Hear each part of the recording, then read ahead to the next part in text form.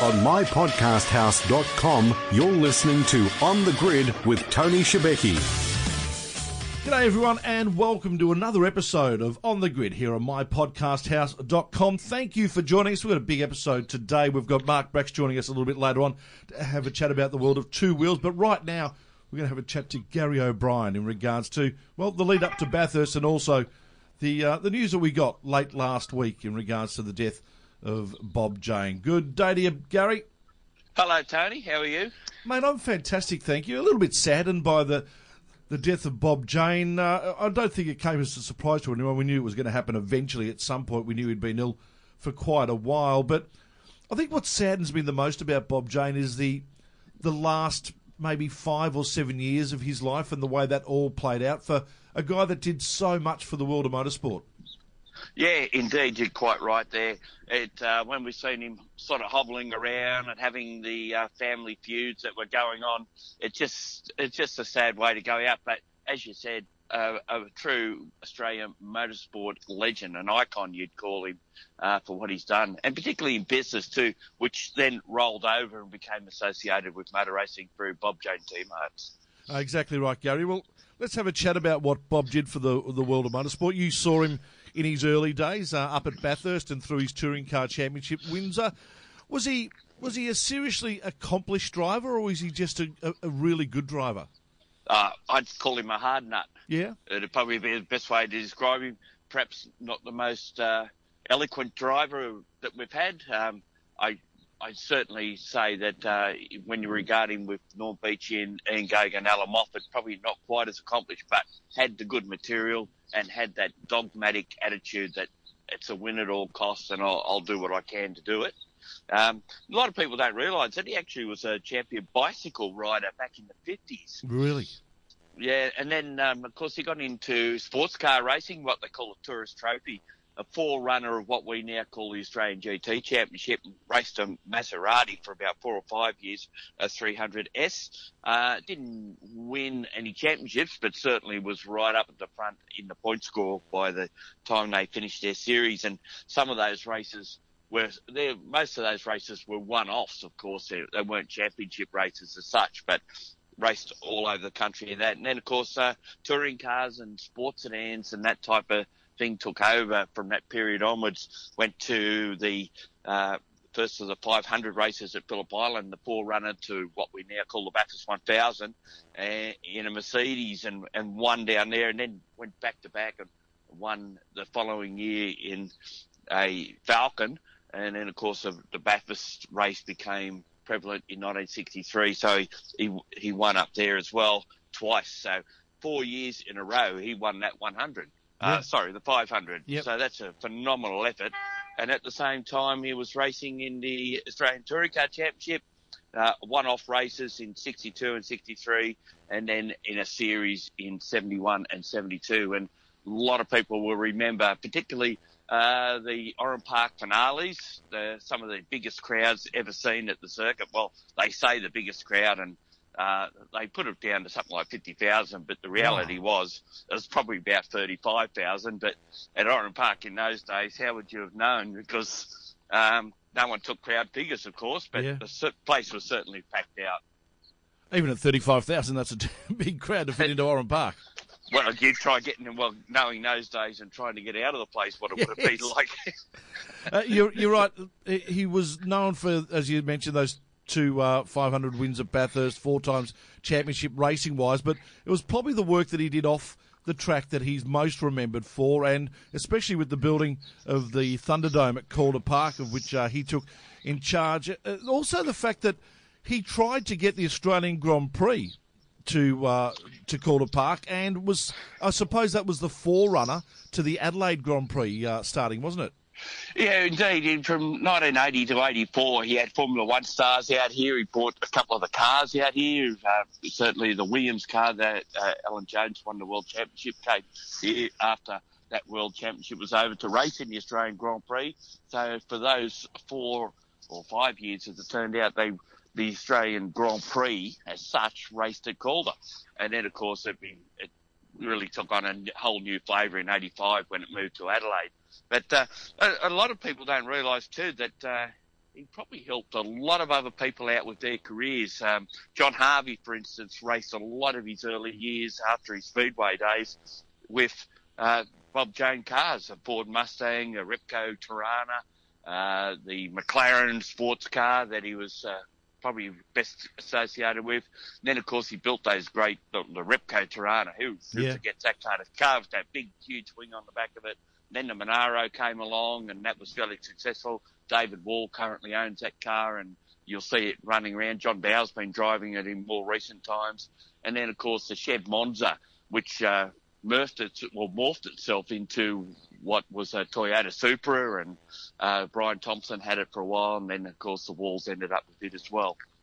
The other thing Bob is accredited with, and I was reading an article, Brad Jones was talking about the association that Bob had with his family, and I think actually Bob is the godfather of Brad Jones and also Kim. And Brad was talking about the fact that Bob was probably responsible also for the Seven Network actually coming into broadcast Bathurst, and was a real pioneer in getting that deal done. Yeah, well, that's true. And don't forget, he sponsored the race he did at one too stage. for a couple It of was years, the Bob Jane T-Marts 1000. And, so you add that to it as well. It's just that, with the Thunderdome, cost him a lot of money to set up. And I think that's where the start of the rot set in with his family-wise, because of the fact that, Rodney Jane saw that the current way that he was going. Don't forget, he bought Adelaide International Raceway as well. And there was always going to be a lot of money going out, perhaps not so much coming back in. The other major thing that we've got to talk about too is his fallout with CAMS, a Confederation of Australian Motorsport. But to their credit, they did eventually put him in the Australian Motorsport Hall of Fame, and he was also inducted into the Supercar Hall of Fame. So, there's certainly some dirty water went under the bridge, but in the end there was some reconciliation, I guess, in some respects, and it's probably due to his ailing health and his age, of course. One thing that never seemed to reconcile was his relationship with his son Rodney, and even to the extent that the statement that was released by the family on his death was actually put out by Courtney, Charlotte, and Robert, but there was no Rodney as part of that statement at all. Yeah, that was unfortunate fallout, but there's always two sides to those sorts of stories, and we probably won't know the whole ins and outs of it. And really, do we want to? Do we need to go down that sort of path?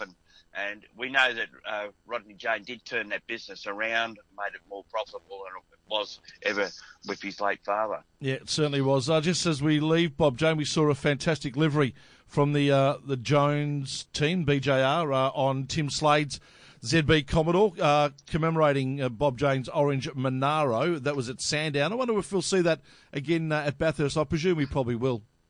Yeah, now that, of course, it'll be in memoriam more than a reflection. And I wouldn't be surprised if there's some sort of respectful moment to pay tribute to what was a legend of Australian motorsport.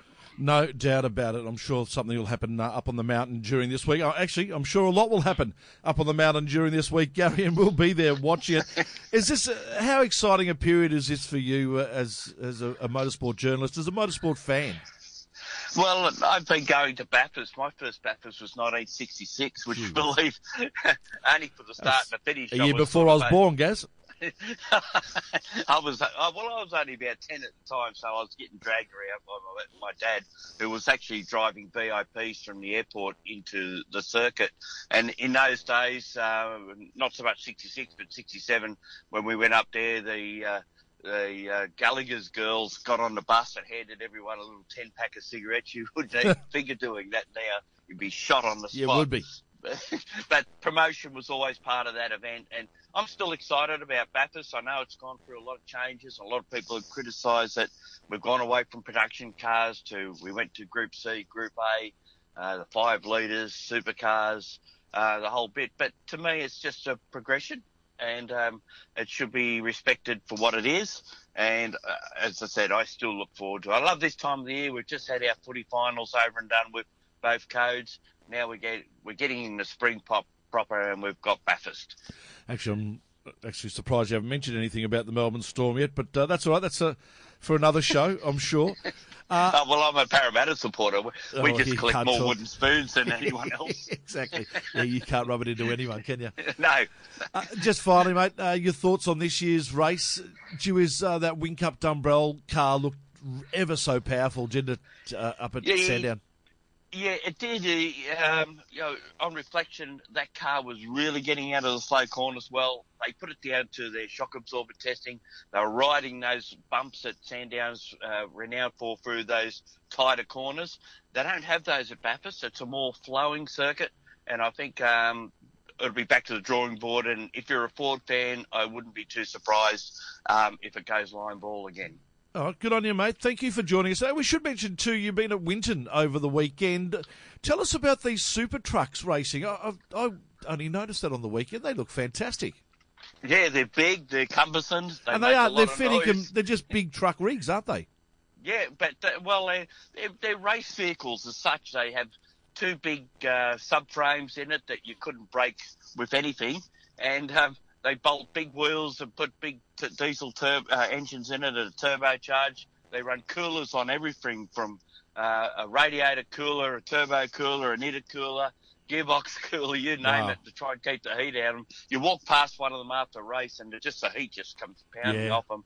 And they don't mind mixing it up and having the odd hit here and there as well. Beautiful stuff. Hey, Gaz, look forward to catching you later on in the week up at Bathurst, mate. And you'll be a part of, we're just about to announce too, that we've got a massive week ahead in Bathurst. We're going to produce at least 2 or 3 podcasts a day with interviews from drivers, and look forward to you being a big part of that, mate. Well, thanks for that. We'll look forward to seeing you there. Have a safe trip up. Thank you, Gary. Gary O'Brien joining us here on The Grid. This is On The Grid on mypodcasthouse.com.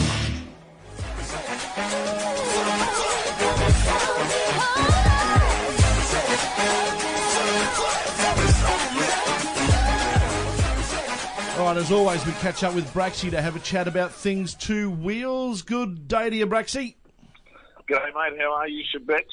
I'm fantastic, buddy, and a favourite of Australia's, even though he's not one of ours. But I suppose we could call him a part-time Aussie. Jonathan Ray has won another Superbike championship, which is a fantastic effort by him. Yeah, he is. Well, he is. You know, we claimed him pretty quickly. We claimed Russell Crowe pretty quickly, didn't we? He's a bloody Kiwi. But no, Johnny Ray, he married a Phillip Island local girl. They do come down. They've got a house down here. He's, his butcher talks to me about the meat he gets and stuff. So he has settled in. He does the shopping and everything down here with the kids. So real family man. But on the serious side, unprecedented. 4 championships in a row, never been done before in the Superbike World Championship. And they tried to change the rules to combat him and the Kawasaki, but that didn't do anything. And he came out on the weekend. Basically missed out on pole position by a Skerritt at the Super Pole shootout to his teammate Tom Sykes, but we all knew that was only the delay in the inevitable once he got into that race, and he did it on Saturday. He got into the lead in the first race on the Saturday afternoon and overtook his teammate after the first lap and then just disappeared into the distance. And then last night, that's when he actually won the championship, was on the first race, so there's mass celebrations there, as you'd expect. He was pretty over. It was pretty emotional, actually. I didn't think Johnny Ray would be that emotional with it, but I think it just proves how much these guys put into it. That we might be saying that there's not much competition for him, but you still got to go out there and ride the bike and win the race and ride the bike as hard and fast as you can. It's probably harder to do when you haven't got, when you get into the lead, to keep riding that hard when you haven't got anyone pushing you. You've got to push yourself. And it just demonstrated the talent that Johnny Ray's got. Then he comes out yesterday, the reverse grid, which is unique to the Superbike World Championship. He started from 9th on the grid. It took him a few laps to get by Chaz Davis, who was sitting second in the championship, or is second in the championship. He got away on the Aruba Ducati and looked like he set up about 2-second lead over the rest of the field. But Johnny Ray got the club out and slowly worked his way through the field and got into the lead on about the 11th lap, and see you later. And just showing that, and broke another lap record. So just showing that, no matter what he's got, he still goes out there and gives it his all. And he's signed with Kawasaki for another few years, and you've got to wonder, well, what's going to happen? And no offence, he's making the sport look boring, similar to what Mick Doohan did in his reign of championships in the MotoGP class from '94 onwards. The talent is undeniable, and you and me watch it and admire it. But when you know it's going to happen, it's like takes a bit of the sparkle away from sitting down and being enthralled with it as well. But you've got to take your hat off to him. What can be done? Like I said, this year they tried to nobble the bike. They took some revs off the Kawasaki's and restricted gear ratios and everything. And it doesn't matter. The cream's always going to rise to the top, isn't it? And when your teammate, like last night's race, Tommy Sykes was struggling in fifth, and he was like some 300 metres behind the leading pack. That was Chaz Davies, his teammate Marco Melandri, Michael Vandermark, who's come of age this year on the Pad Yamaha, the Dutch kid, and also Johnny Ray. And you think, mate, there's just Tom Sykes must be big. Get off the bike and walk into the back of that shed and beat his head against the wall, going, "What have I got to do? I'm on exactly the same bike as this bloke." And yet the difference between the pair of us is chalk and cheese. It must be really demoralising for blokes like that. No, you're right, Braxy. And to talk about his dominance in this sport is just amazing. He's had 60 wins in World Superbikes in his career, but 52 of those have come in the last 4 years. Yeah, and his win and place ratio out of the 100 races he's done with the Kawasaki team, I think he's been on the podium 67 or 80, 69 times or something. It's just ridiculous that the consistency ratio.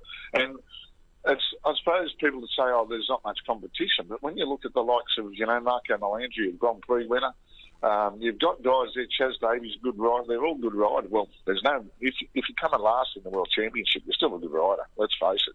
They've all got talent out there, but it's just the way that some of them just.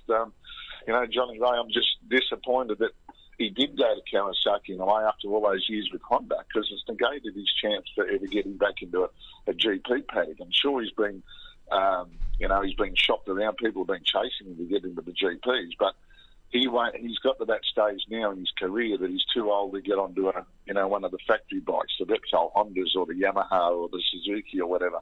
He'd have to go into one of those second-string teams or second-tier teams. We know what happens there. And as he said, I'm not going there to earn nothing and not have a chance to do anything, which would be very demoralising for a guy of his calibre. And it's a shame for us that we're not going to really see him strut his stuff on the world stage. Sure, he's done a couple of wild cards and he's got a couple of top 10 finishes and stuff, but to see him there week in and week out with the best, I reckon we're being denied a little bit by that. And he's going to stay in the Kawasaki green for a number of years. I think he signed for another 3 or 2 years he signed for this year. So that's 19 and 20. What happens then, I'd say, well, he's probably earning the best part of that's about €3 million off Kawasaki plus all his endorsements. So he's not on a bad earn, I suppose, No, not okay. bad pocket money. No, exactly. So, but how much longer can he go for, Braxy, like this? Well, I think another couple of years. Yeah. I suppose guys never get sick of winning, but I suppose it's the way you win. And now everybody's expecting to go out there and win it because he's been so dominant in the last 4 years, particularly this year when that was win number 12 out of 22 races. That's where do you go from here? There's only one way, and that's backwards, unless, you probably lift the bar again somehow next year. But then, well, it'll be interesting to see next year, Shebex, because we've got, Tom Sykes is moving on. There are all these team changes and stuff. Johnny Ray, like I said, is staying with Kawasaki. Be interesting to see who takes his spot in the team beside him, whether the young Turk, Ratsak, what's his name? Oh, the man with the wheelbarrow name. His name escapes me at the moment. Pardon me. Ratsak Lioglu. Yeah. Whether he steps up, he's a Kane and Sokollu protege from Turkey, whether he steps up to the team. The wheelbarrow name. Yeah, I've actually got a Turkish mate who actually teaches me some of the pronunciations because what they look like on paper, they totally definitely different. don't. Totally different.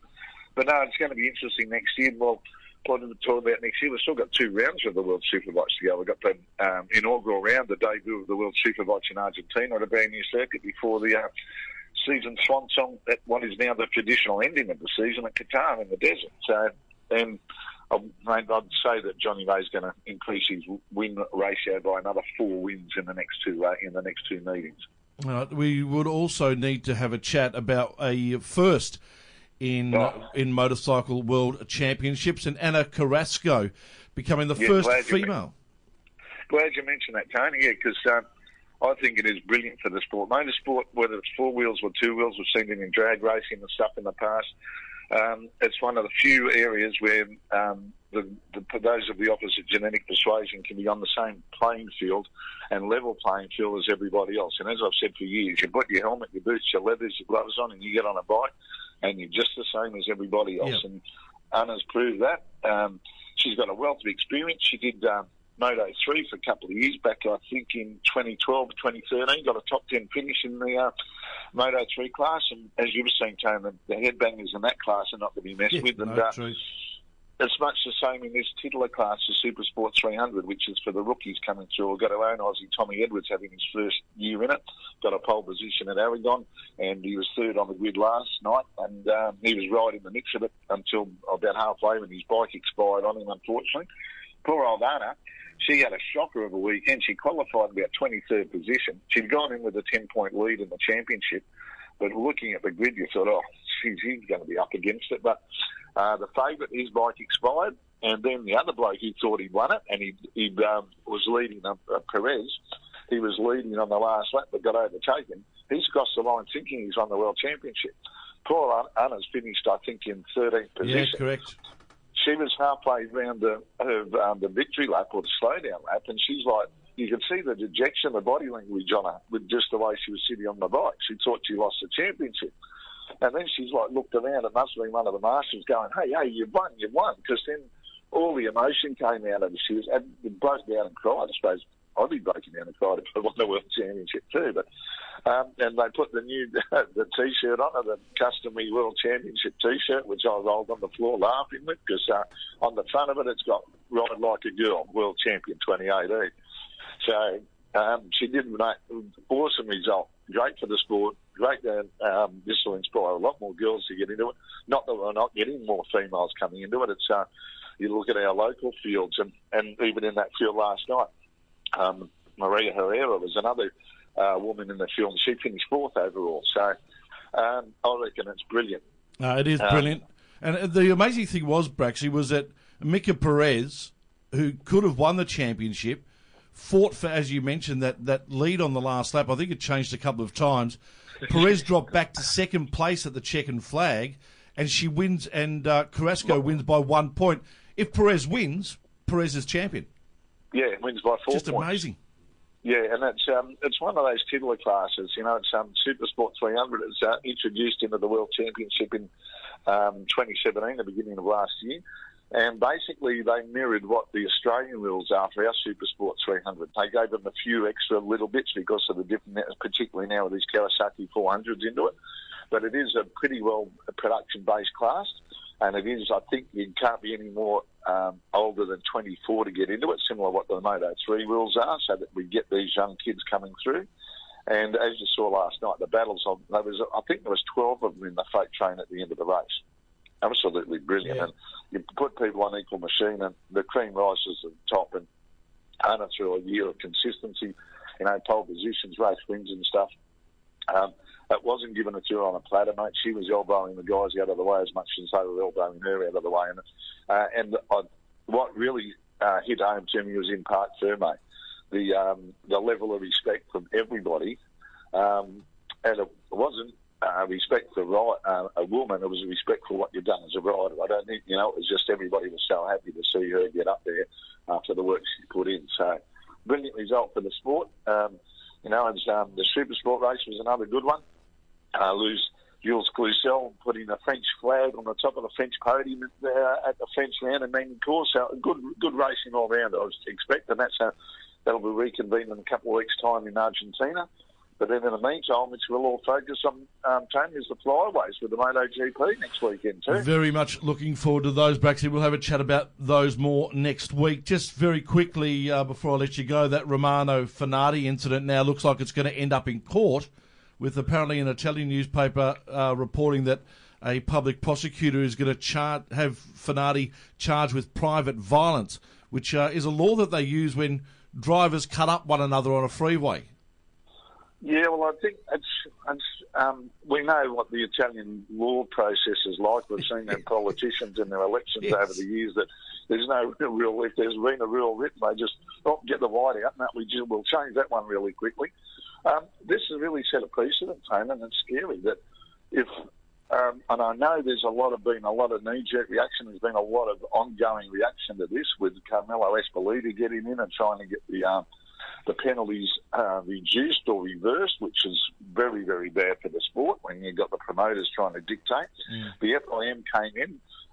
It immediately happened if we've forgotten about it. He was sacked by his team there and then on that weekend. Then he was sacked by MB Augusta, who he was supposed to ride for next year in the Moto 2 category. Then the FIM suspended his licence till the end of the year. So they've done all the right things for that, but then these things are being reversed. So now this is where the lawyers have come in. Hello, there's a few bucks to be made here. Where did those lawyers come from? Part of my cynicism. But I think it's really set a precedent. If this can go to court and using a road rule on a racetrack, where do we go from here? It's I know we've got to do something. We don't want that sort of behaviour in the sport, and I think the powers that be have done a good job to try and get that out of the sport. And part of me, I don't think we'll be seeing anything like that again in a hurry in the next few years anyway. But for the outside to be brought, an outside rule or law to be brought in that's used on a public road onto a racetrack, I think that's clutching at straws a bit, isn't it? Or just trying to milk it for everything it's worth. We'll find out. Time will tell, Braxy. Hey, always great to catch up with you, mate. We'll have a talk to you next week when we look at what's happened in the world of MotoGP. No worries, mate. Have a good one. Good on you, bro. Mark Brax joining us here on The Grid. That word, because you can't touch this. You can't touch this. So there you have it, another episode of On The Grid wrapped up and locked in the can. And as we mentioned with Gary O'Brien, really looking forward to this week in Bathurst. We'll be bringing you podcasts every day of the week up in Bathurst. So make sure you stay tuned to mypodcasthouse.com and also catch us on Facebook as well. At least 2, 3, maybe even 4 podcasts a day, bringing you up to date with all the action that has been happening on the mountain. And on race day, it is going to be action-packed. We'll be pumping them out, interviews with drivers, getting you right in to the mountain if you're not there at all. So look forward to bringing you that throughout the week, right here on mypodcasthouse.com. We'll catch you again soon.